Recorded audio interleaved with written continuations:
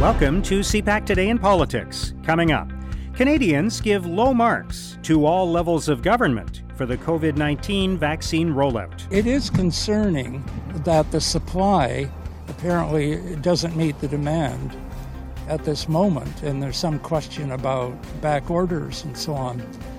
You know, that's of concern. Ontario prepares for a gradual and cautious reopening of the economy. We're not clear of this storm yet. Hospital ICUs in some parts of the province are still under immense pressure. We're getting hit with new variants of COVID-19, and there's significant delays in getting our vaccine supply. And Erin O'Toole says if there's a federal election soon, he won't be the one causing it. I was surprised how explicit he was about it, though, too. He said, until we are in the reopening phase. And that's a long way off. That's not tomorrow. That's not even April. It's Tuesday, February the 9th. I'm Mark Sutcliffe.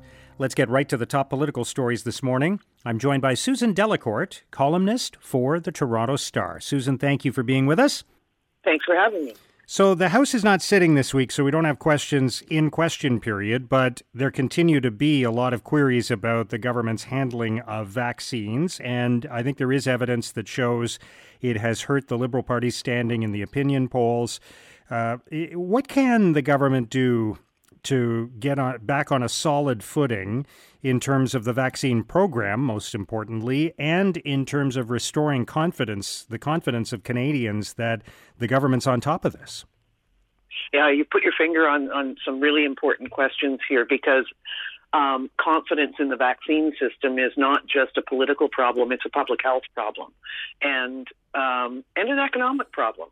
You know, the vaccines are the way out of this, and if Canadians are starting to have faith in vaccines crumble, then, you know, we're going to see more vaccine hesitancy. We're going to see limited rollout whenever they do arrive. So this is a major problem, and I think you saw last week when the first of the polls started rolling in that the Prime Minister, his tone changed a bit. It was, he came out on Friday quite strong, saying, look, I know this is frustrating, but I think he's got to do more than that, obviously. They've got to do a full-on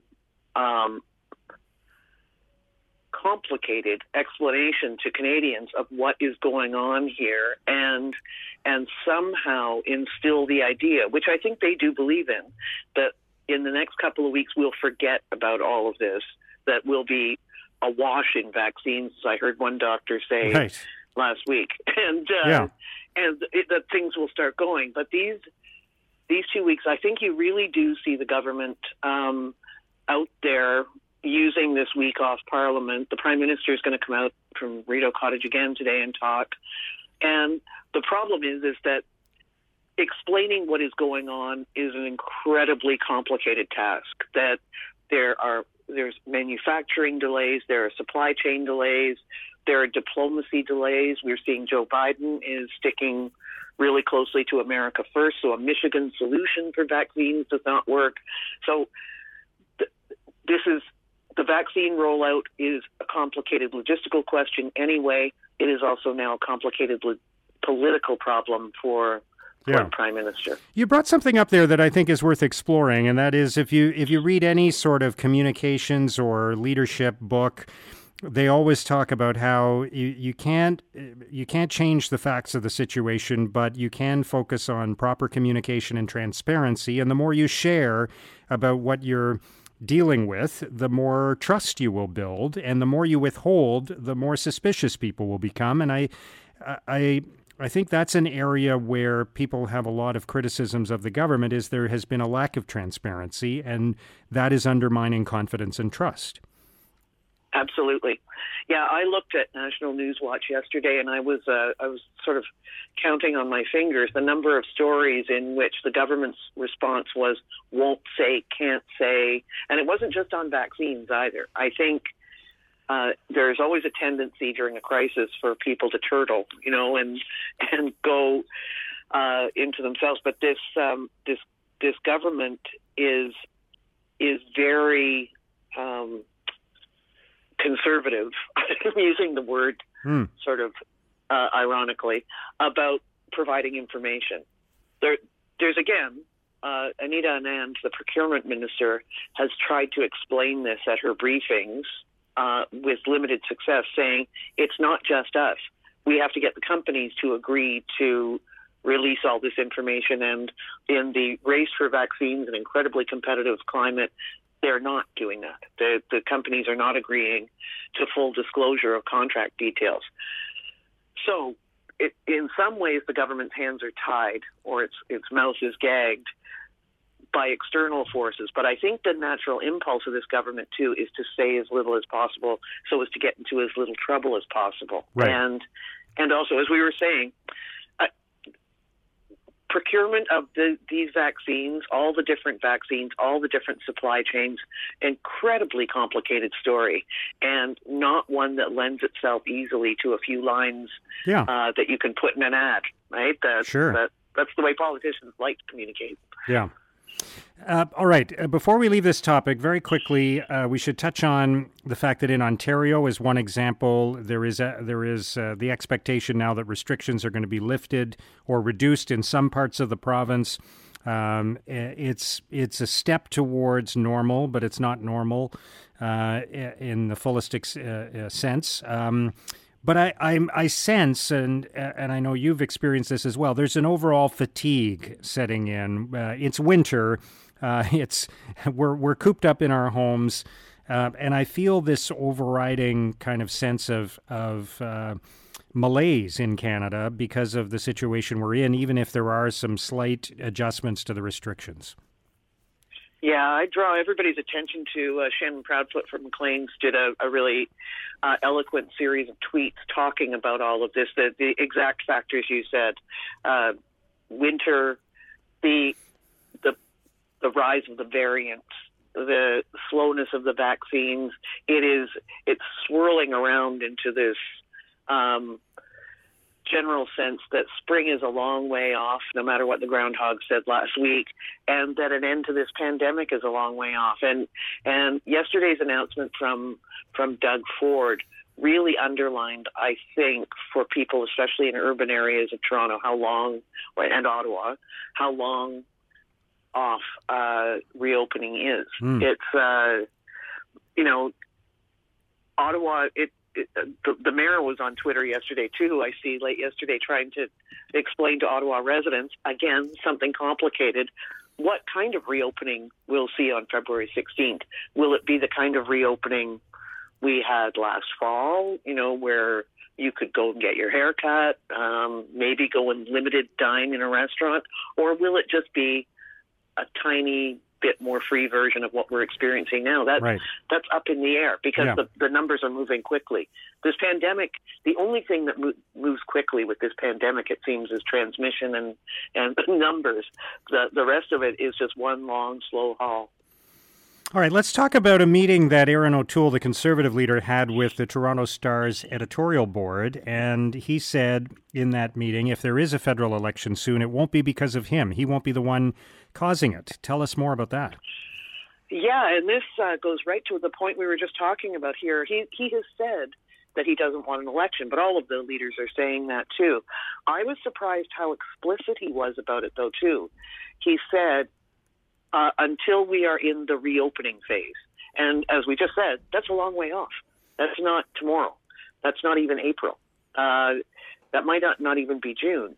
And he said that he does not believe, I think Canadians are with him on this, by the way, that there should be an election until we are really looking at more normal life in the country. And we also asked him what the ballot question would be if there was an election. And it had nothing to do with pandemic management, actually. It had to do with pandemic post-management. I got the sense from him, although he's been pretty strong and pretty forceful with his criticism of the vaccine rollout and what he would have done differently, he doesn't want to talk about that too much. If you've been prime minister, how would you be handling things differently?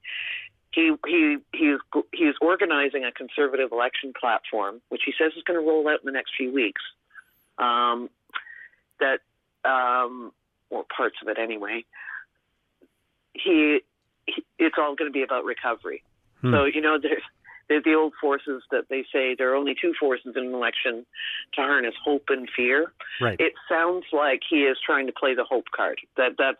He's trying to position Conservatives to be the ones about, that was bad. Justin Trudeau handled this badly, but he wants to be the Conservatives are the ones to get you out of this.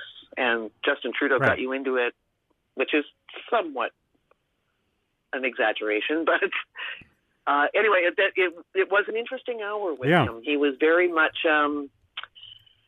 talking to the Toronto Star's big readership, which is Ontario, the GTA, and those middle-of-the-road voters. He talked about the middle of the road a lot and the middle class a lot. Very interesting. Susan, thank you so much for joining us today. I appreciate it. Okay. Thanks, Mark. That's Susan Delacourt, columnist for the Toronto Star.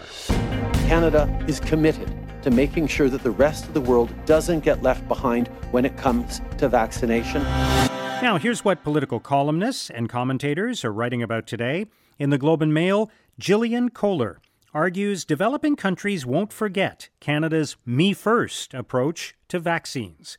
Kohler writes, the Canadian government seems to be forgetting what duties and responsibilities we have to the most vulnerable populations in the global community. While we have the right to access vaccines through COVAX, the fact that we are turning to it as a beneficiary does not come without serious costs to Canadian global health diplomacy.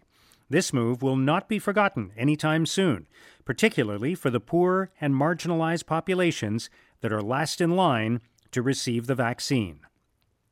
At Policy Options, Ursula Goebel argues knowledge mobilization will help Canada face the next major challenge. Goebel writes, researchers from the social sciences and humanities have stepped up to help this country face the pandemic. The sharing of research knowledge among diverse groups of policymakers, business leaders, and community groups is central to our ability as a country to face the next big challenges. Canada must continue to ensure that research networks are collaborative and inclusive, that existing knowledge is synthesized, and that talent is constantly being cultivated. In the Toronto Star, Gillian Stewart argues the anti-Alberta inquiry should be shut down before it embarrasses us any further. Stewart writes, the inquiry was designed to shame, blame, and frighten environmentalists, Indigenous protesters, and those who fund them. But it is the Alberta government that now looks ridiculous for pouring $3.5 million into investigating a conspiracy theory that never made sense in the first place.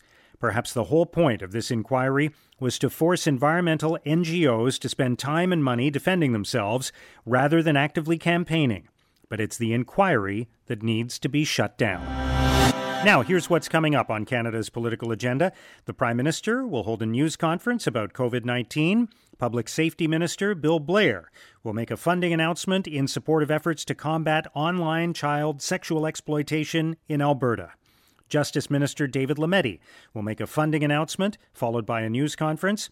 Veterans Affairs Minister Lawrence Macaulay will take part in a virtual announcement about transportation infrastructure in Prince Edward Island. Infrastructure Minister Catherine McKenna will make a virtual announcement from Ottawa. The Minister of National Revenue, Diane Leboutillier, will hold a press conference to speak about support for Multi-Électronique et les Industries des Jardins. Labour Minister Philomena Tassi will announce the launch of a new violence and harassment prevention training program for British Columbia's waterfront workforce. And Indigenous Services Minister Marc Miller will announce financial support for Indigenous entrepreneurs in Quebec. And that's CPAC Today in Politics for Tuesday, February the 9th. Tune into Primetime Politics tonight on CPAC for coverage of all the day's events. Our podcast returns tomorrow morning. Have a great day.